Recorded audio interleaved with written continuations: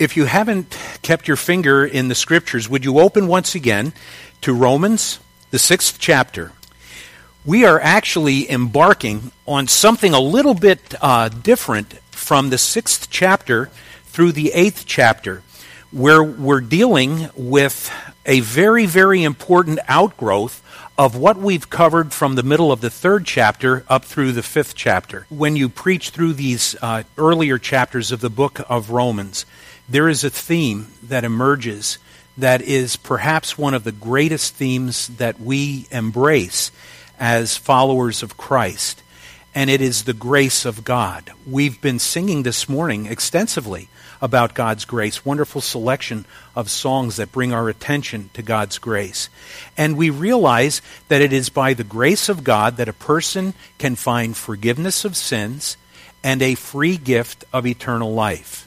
Some years ago, I had been preaching on these chapters, and a lady came to me following the morning service, and I want to quote what she said to me. She said, I agreed with everything you said except one thing. You didn't say that it is necessary to live a good life. You make it sound as though all we have to do to be saved is believe. That is exactly what I said. And that is exactly what I meant.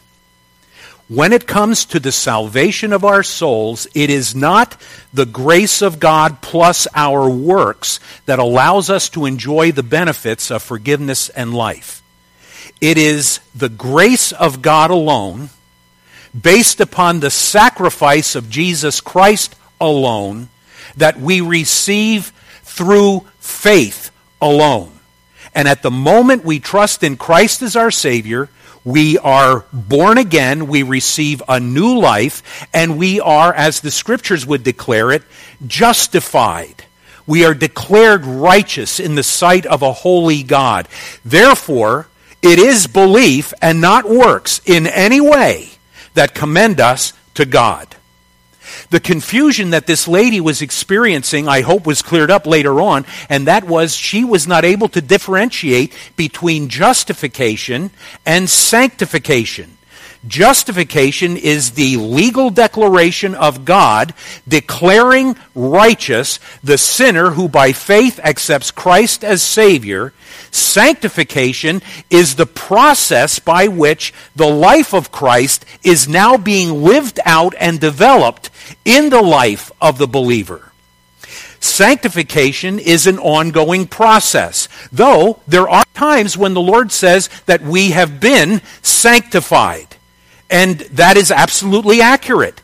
In God's sight and in our standing before Him, we've not only been justified, but we stand before Him as having been made totally righteous in Christ, and the certainty of our presence with Him to be conformed to the image of Christ, because we will see Him as He is, has already in God's economy taken place.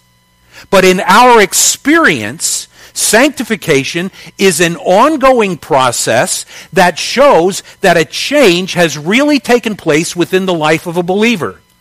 Perhaps to understand better what all this implies is that when we trust Christ, we are given such a new life that a genuinely born-again individual cannot continue to live the way he or she used to live before they trusted Christ as Savior.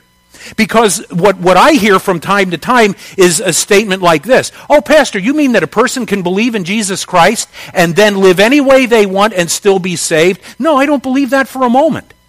I believe that a person believes in Jesus Christ can't live the way they used to anymore. There is a change, a fundamental transformation that takes place within our lives, within us individually, that then manifests itself in a life that's lived for the glory of God. It doesn't mean that it's going to be lived perfectly for the glory of God. As a matter of fact, when you come to a passage like this, it's sometimes very easy to become confused in not understanding fully where we stand in the economy of God's having forgiven us as followers of Christ. we do not become sinless. But by the same token, we cannot continue to practice our sin once we are born again. Can we commit acts of sin? Absolutely. We're going to talk about that in just a few moments. But before we do, what I've just been explaining to you really is a question that Paul was either directly asked or something that he anticipated would be asked of him as we begin this 6th chapter of the book of Romans. Look back at the first verse, and he raises the question that we've really been dealing with to this point. What shall we say then? Shall we continue in sin that grace may abound? In other words, if the grace of God is magnified through the sinfulness of individuals, even after they come to Christ as their Savior, would the sinfulness of those individuals continue to magnify the grace of God even to a greater extent? Paul's response is so hard, our English just can't pick it up. In the next verse, you see the negative response Paul gives in verse 2 when he says this, certainly not. It is the strongest expression you could give in denying something that someone else said. In the Greek, me genoita. May it never be. Don't think that for a moment. Because when you've come to Christ, you are now under new management. Things have changed. You've been taken over by someone who has given you new life, which is going to lead you in a new direction of life. And so what he does in these first 14 verses of chapter 6 is he tells us how this new management that we're under after we trust Christ as our Savior comes about. And what he does is he says there in those first few verses that the believer is united with Christ in his death. There in verse 2, certainly not. How shall we who died to sin live any longer in it? We now have been united with Christ in his death. Now what this implies, and it's even further than an implication, it is a direct statement, that this is a permanent union. Once again, look back at this passage, and there in the second verse where it says, we who died to sin, how can we live any longer in it? That little phrase, died to sin, is written in such a way that it was an event that took place in the past that has present and continuing implications that will not fail. In other words, what we experienced when we trusted Christ as Savior, and what we didn't experience, but a spiritual truth that took place when we trusted Christ, was that at that moment we died to sin, and now from that point on we live within the realm of death to sin. That means that the forces of sin that once had free sway within our lives no longer have that free sway. But they are still there. Something else that's important for us to understand is that it is a one-sided union. Notice what it says there in verse 2 again. Certainly not. How shall we who died to sin live any longer in it? We died to sin. It did not die to us. Do you get that? A death has taken place when you trust Christ as Savior. But there was only one dimension of death that occurred. And here's what it boils down to. Though we have died to sin, sin itself has not died to us. So though our position is different in Christ, the realities of the temptations that can come our way can still be there, but you don't have to listen to them anymore. How many times have you poked a dead person and said, I want you to do this? Probably never, right? Okay. It's kind of a silly question, and yet is exactly what is being said here.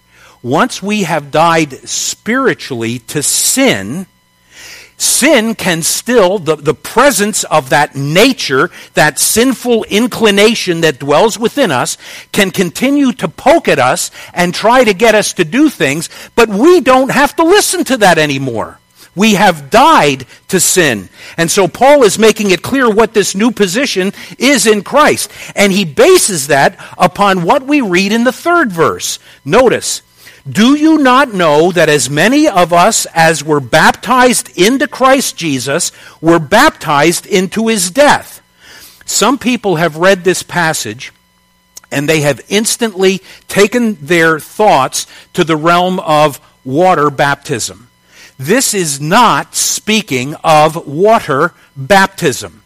It has nothing to do with the person being immersed in the baptistry. It has nothing to do with that other than to say there is a picture that should be conveyed when water baptism takes place. You say, well, how do you know that, Pastor? It's because Paul wrote this under the direction of the Holy Spirit in such a way that he used passive verbs. And the passiveness of the verb says this: you who were baptized, it was something that was done to you. It was not something you did. Do you see the difference? Something that's done to you as opposed to something that you do. You can choose to declare your personal faith through the waters of baptism, but something else has taken place that really becomes pictured by that step of declaration that you make when you're being baptized. And that is, the Holy Spirit of God has taken you and placed you into the body of Christ. Now, we have spoken of this before, but I want you to listen what Paul wrote when he wrote to the Colossians about this.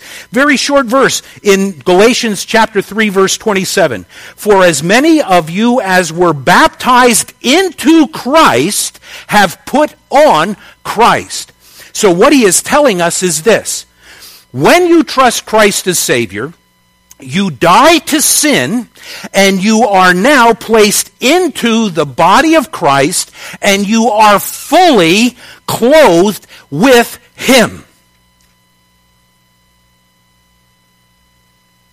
All right? I want that to sink in for a moment. There's some pretty important implications that are in that verse. I'm going to take a little step aside here and go into something that we don't go into very often, but it's very important for us to understand.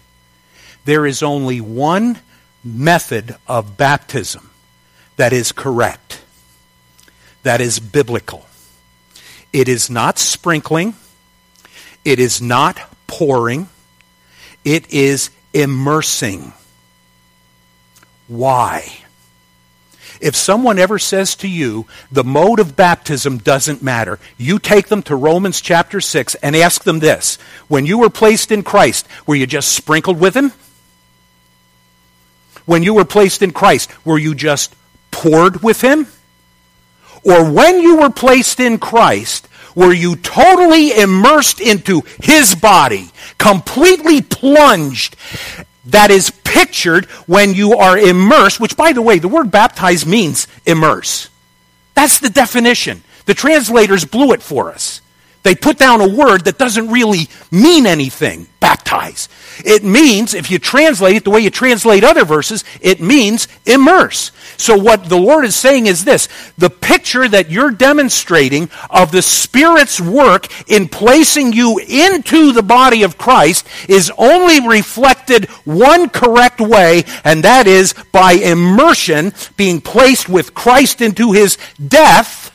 And guess what's going to happen in just a few verses? You're also going to be part of his resurrection.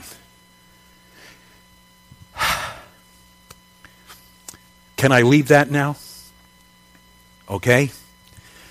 We need to understand that God's word is very, very clear about this. And I don't understand the other concepts that folks have about being baptized. But I want to tell you, I haven't been sprinkled with Christ. And he hasn't just been poured on the top of my head. I have been placed into his body completely. I am immersed into Christ. Vitally important. because of something that's going to follow later in this passage. So, he tells us that this is a one-sided union where we die with Christ, and then he goes on to say this. It is an emancipating union, because in verses 6 and 7 we read this, knowing this, that our old man was crucified with him, that the body of sin might be done away with, that we should no longer be slaves to sin. For he who has died has been free from sin. We are set free from our old self. Do you understand what that means? It means the way I used to live is not the way I live anymore. That was me. That person that used to curse the name of the Lord.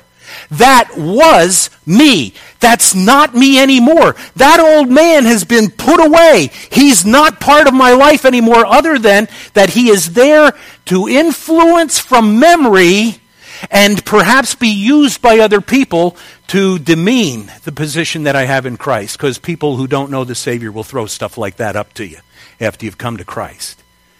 But those of you who came to know Christ as your Savior later in life, didn't you see a change take place? You realized that the things that would grieve the Lord were no longer things that you wanted to be involved in. You used to get drunk on Friday nights, but you don't do that anymore.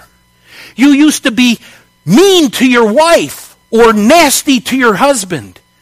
But maybe you trip up every once in a while, but you're really trying to put off that old man, who he was, because we have died with Christ, and so we have put off that old man, and as a result, the way we used to live is not the way that we live any longer. Listen to what Paul said in Colossians, the 3rd chapter.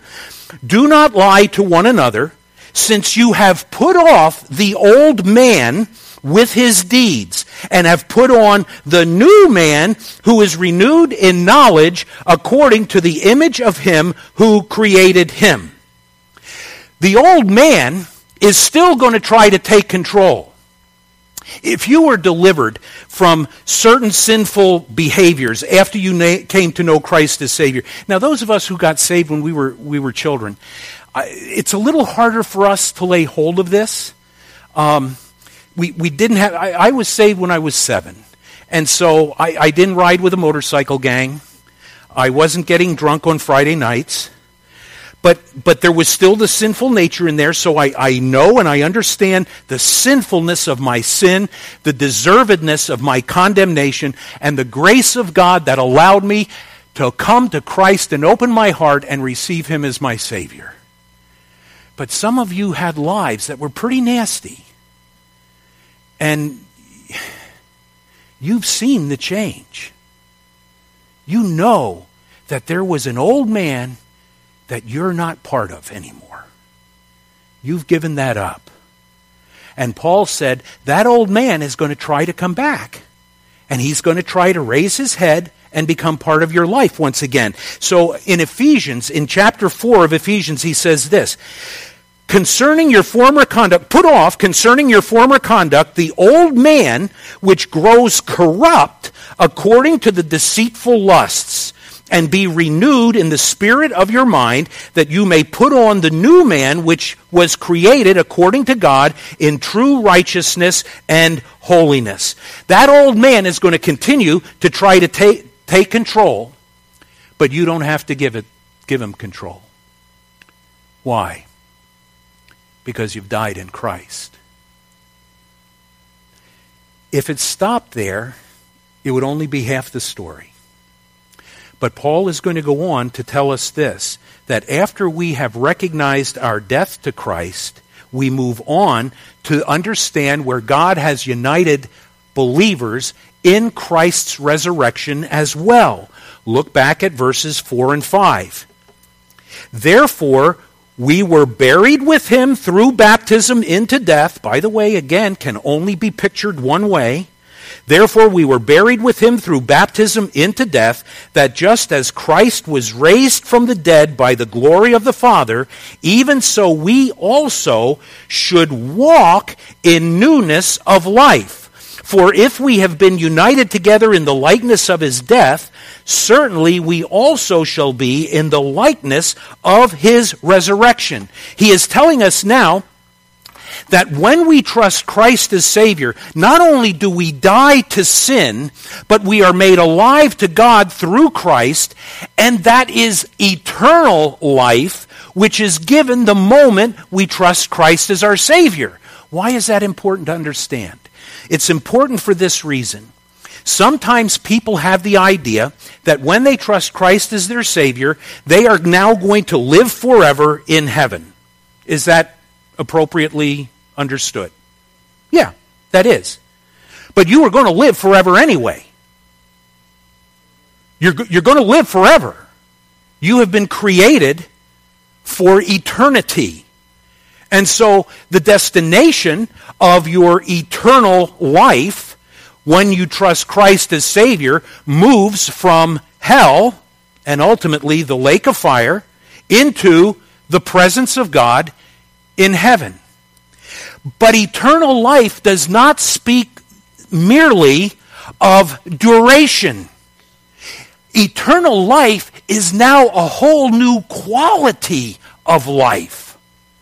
I belong to Jesus.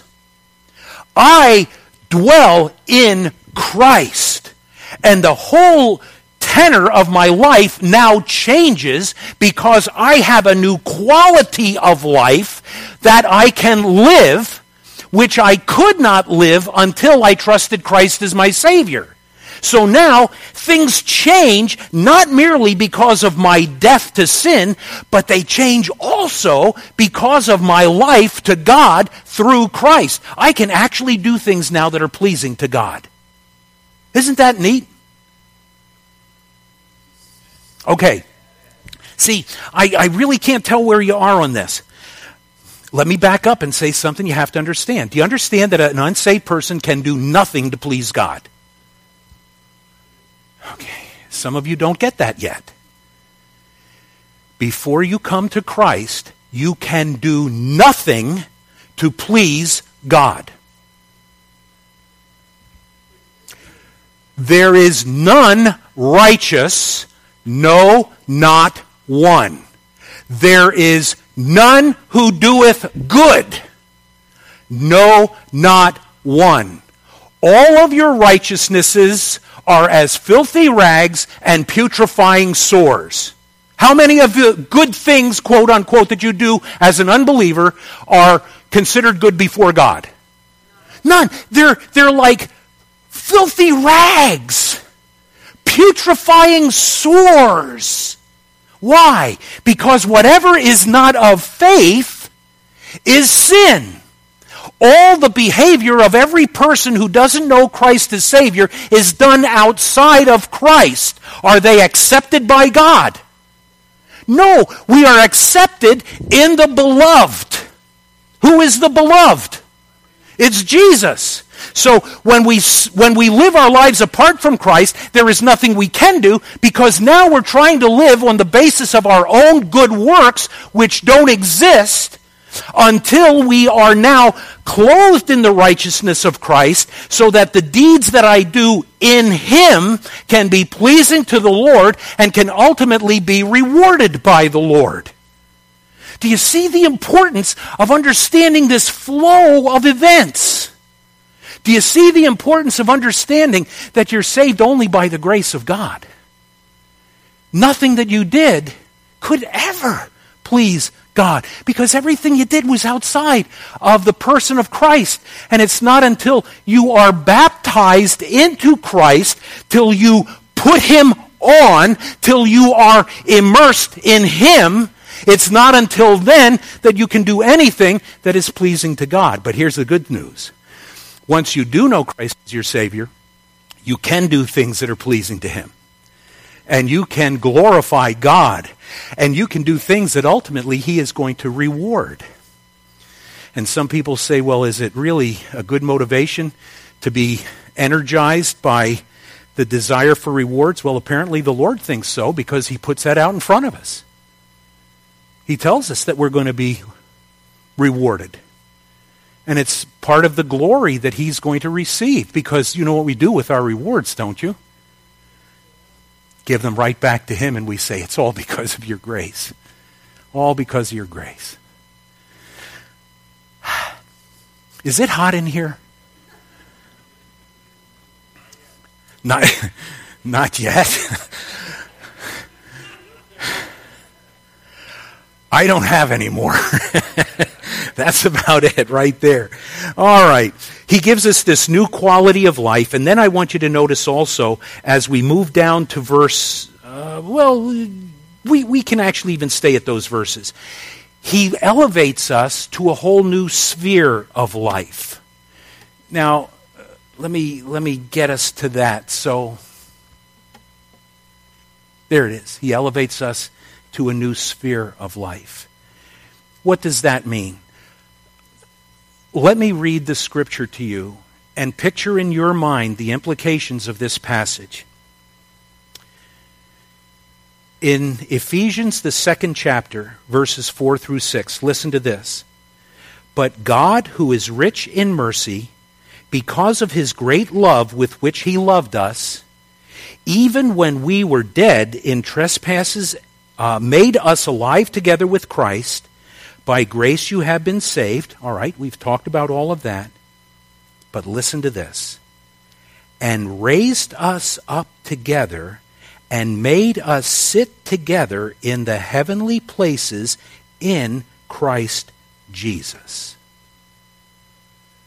We were buried with Christ, a sinner. We were raised with Christ, a saint. And our citizenship changed to the point where in the sight of God, wherever his Son is, you and I are also. Have you thought about that? I love my country. But more importantly, I love my Savior. And my citizenship is as an American, but that is a secondary citizenship to my citizenship which is in heaven, where I am seated with Christ in the heavenlies. So when the Father looks at his Son, guess who he sees? Me.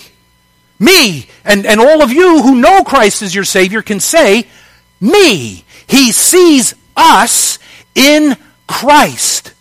What is it that maintains our security in the Savior? It's the work that God did, baptizing us into the person of Christ. It does not depend upon our acts, though we want to live lives that are honoring and glorifying to him, but it is not relinquished if we fail, if we commit an act of sin. That position we have in Christ is so secure that when the Father looks at his Son, he sees me, and he will continue to see me because I am sealed by the Holy Spirit until the day of redemption. Is that not good news? See, we embrace the grace of God. Yeah, amen. We embrace the grace of God, but think about the implications of that in the way it works out in our lives. And so we have this new sphere of life in which we live, and it gives us that new assurance of life. Look at verses 8 through 10. Now, if we died with Christ, we believe that we shall also live with him, knowing that Christ, having been raised from the dead, dies no more. Death no longer has dominion over him. If it doesn't have dominion over Christ, guess who else it doesn't have dominion over? Us. For the death that he died to sin once for all. But the life that he lives to God. We have a settled position in Christ. When you look at verse 8, where it says, we died, that is an event that took place that has eternal implications. We died in Christ, we are now raised in Christ, and we are his for all eternity. There is where our security lies. That's why later on Paul's going to say, once you've trusted Christ, you can't be condemned.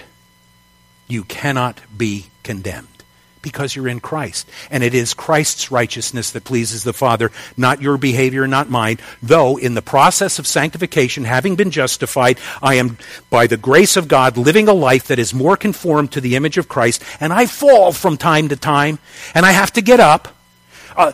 If you think you don't sin anymore, by the way, there are people that believe once they're saved, they don't sin anymore.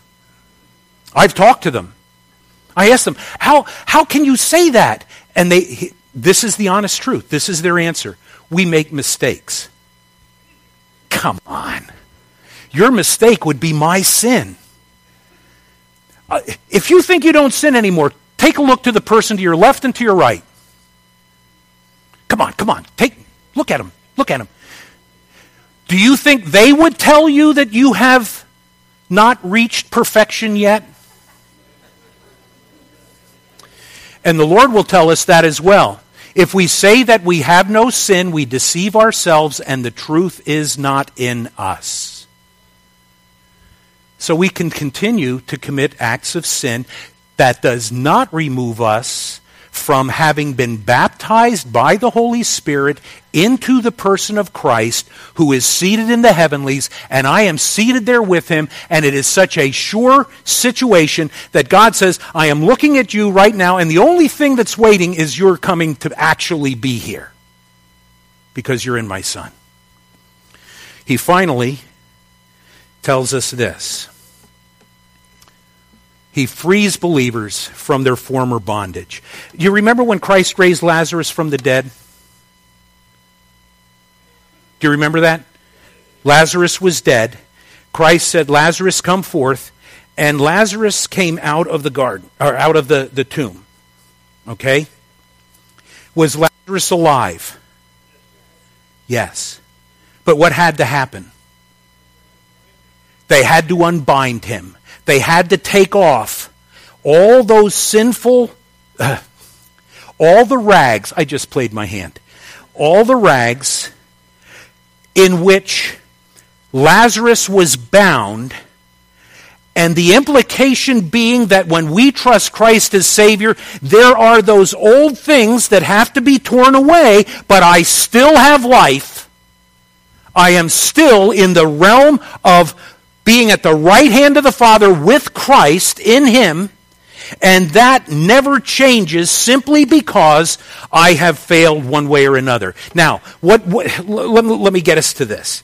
What is it that is going to help us understand these truths? First of all, you have to know them. Why do you think it's so important? And I'll tell you something, folks. I haven't sweat like this in a long time. Well, it's not so much the jacket as the truth of what I'm trying to get across, and what I realize is human weakness, and I am sweating like a pig. Preach it. I'm not really sure where I'd find that verse. But why is it so important? Why do we get so energized about stuff like this? I want to show you why. Look back at verse 3. Look at this. Or do you not know? Do you not know? Look at verse 6. Knowing this. Look at verse 9. Knowing that Christ, having been raised from the dead, dies no more, death no longer has dominion over him. Do you understand what the writer is telling us here? You need to know these truths. It is important for you to know what is going on in the realm of your salvation. Because if you do not know this stuff, you will be tripped up. And people who teach falsehood will be able to lead you astray.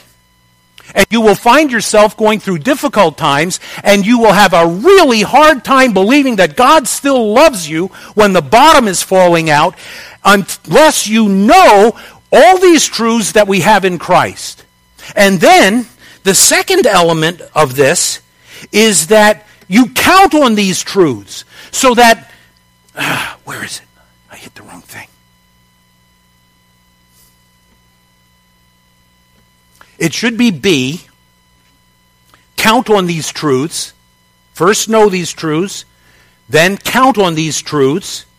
In other words, when your feelings have a tendency to change because of the circumstances of your life, what you need to remember is this: I died to sin. I'm alive to God through Christ Jesus. I have been baptized into the body of Christ so I can put off the old man. What I was doesn't have to rule me anymore. I now live a whole new realm of life, and I am seated in a whole new realm in Christ in the heavenlies. Regardless of what happens. Regardless of what comes my way. And once having done that, yield to those truths.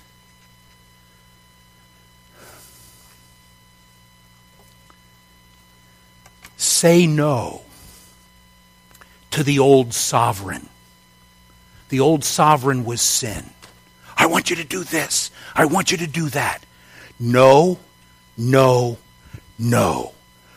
I am saved by grace, but I live determining the direction through which side of this equation I yield myself. If I still am alive to sin, then I'm going to go that way. But if I have died to sin, now I can choose to go this way. And here's where the good life enters the picture.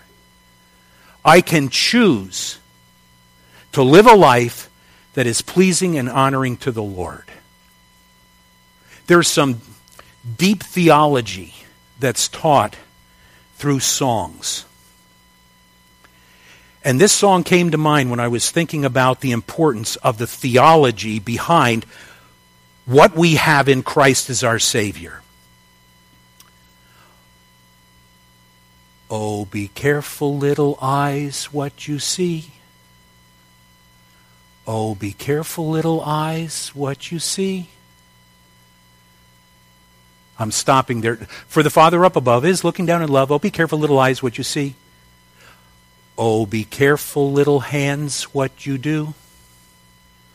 Oh, be careful, little hands, what you do. Back up.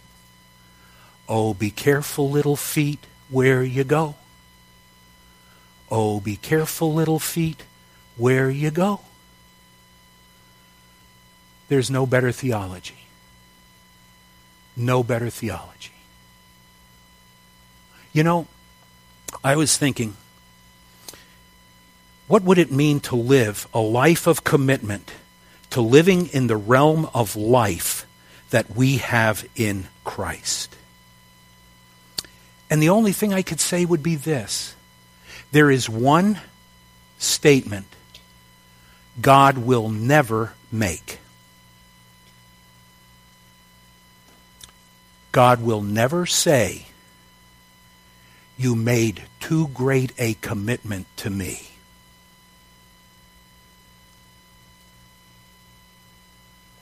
See, we're either going to be committed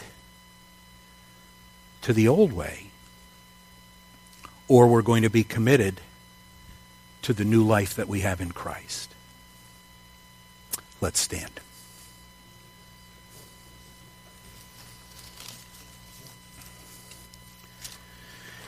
Father, what a privilege to open this portion of your word and to understand beyond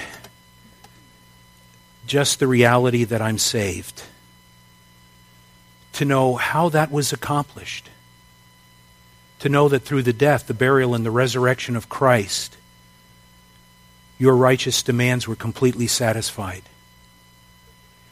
to know that by faith we can reach out and accept the grace that you offer through the person of Christ, and we can receive him as our Savior and pass from death into life, being placed into the body of Christ in whom we are secure forever. As we go from here, Father, I pray that the level of our commitment to live lives that are consistent with our position would be increased. In Christ's name I pray. Amen. God bless you.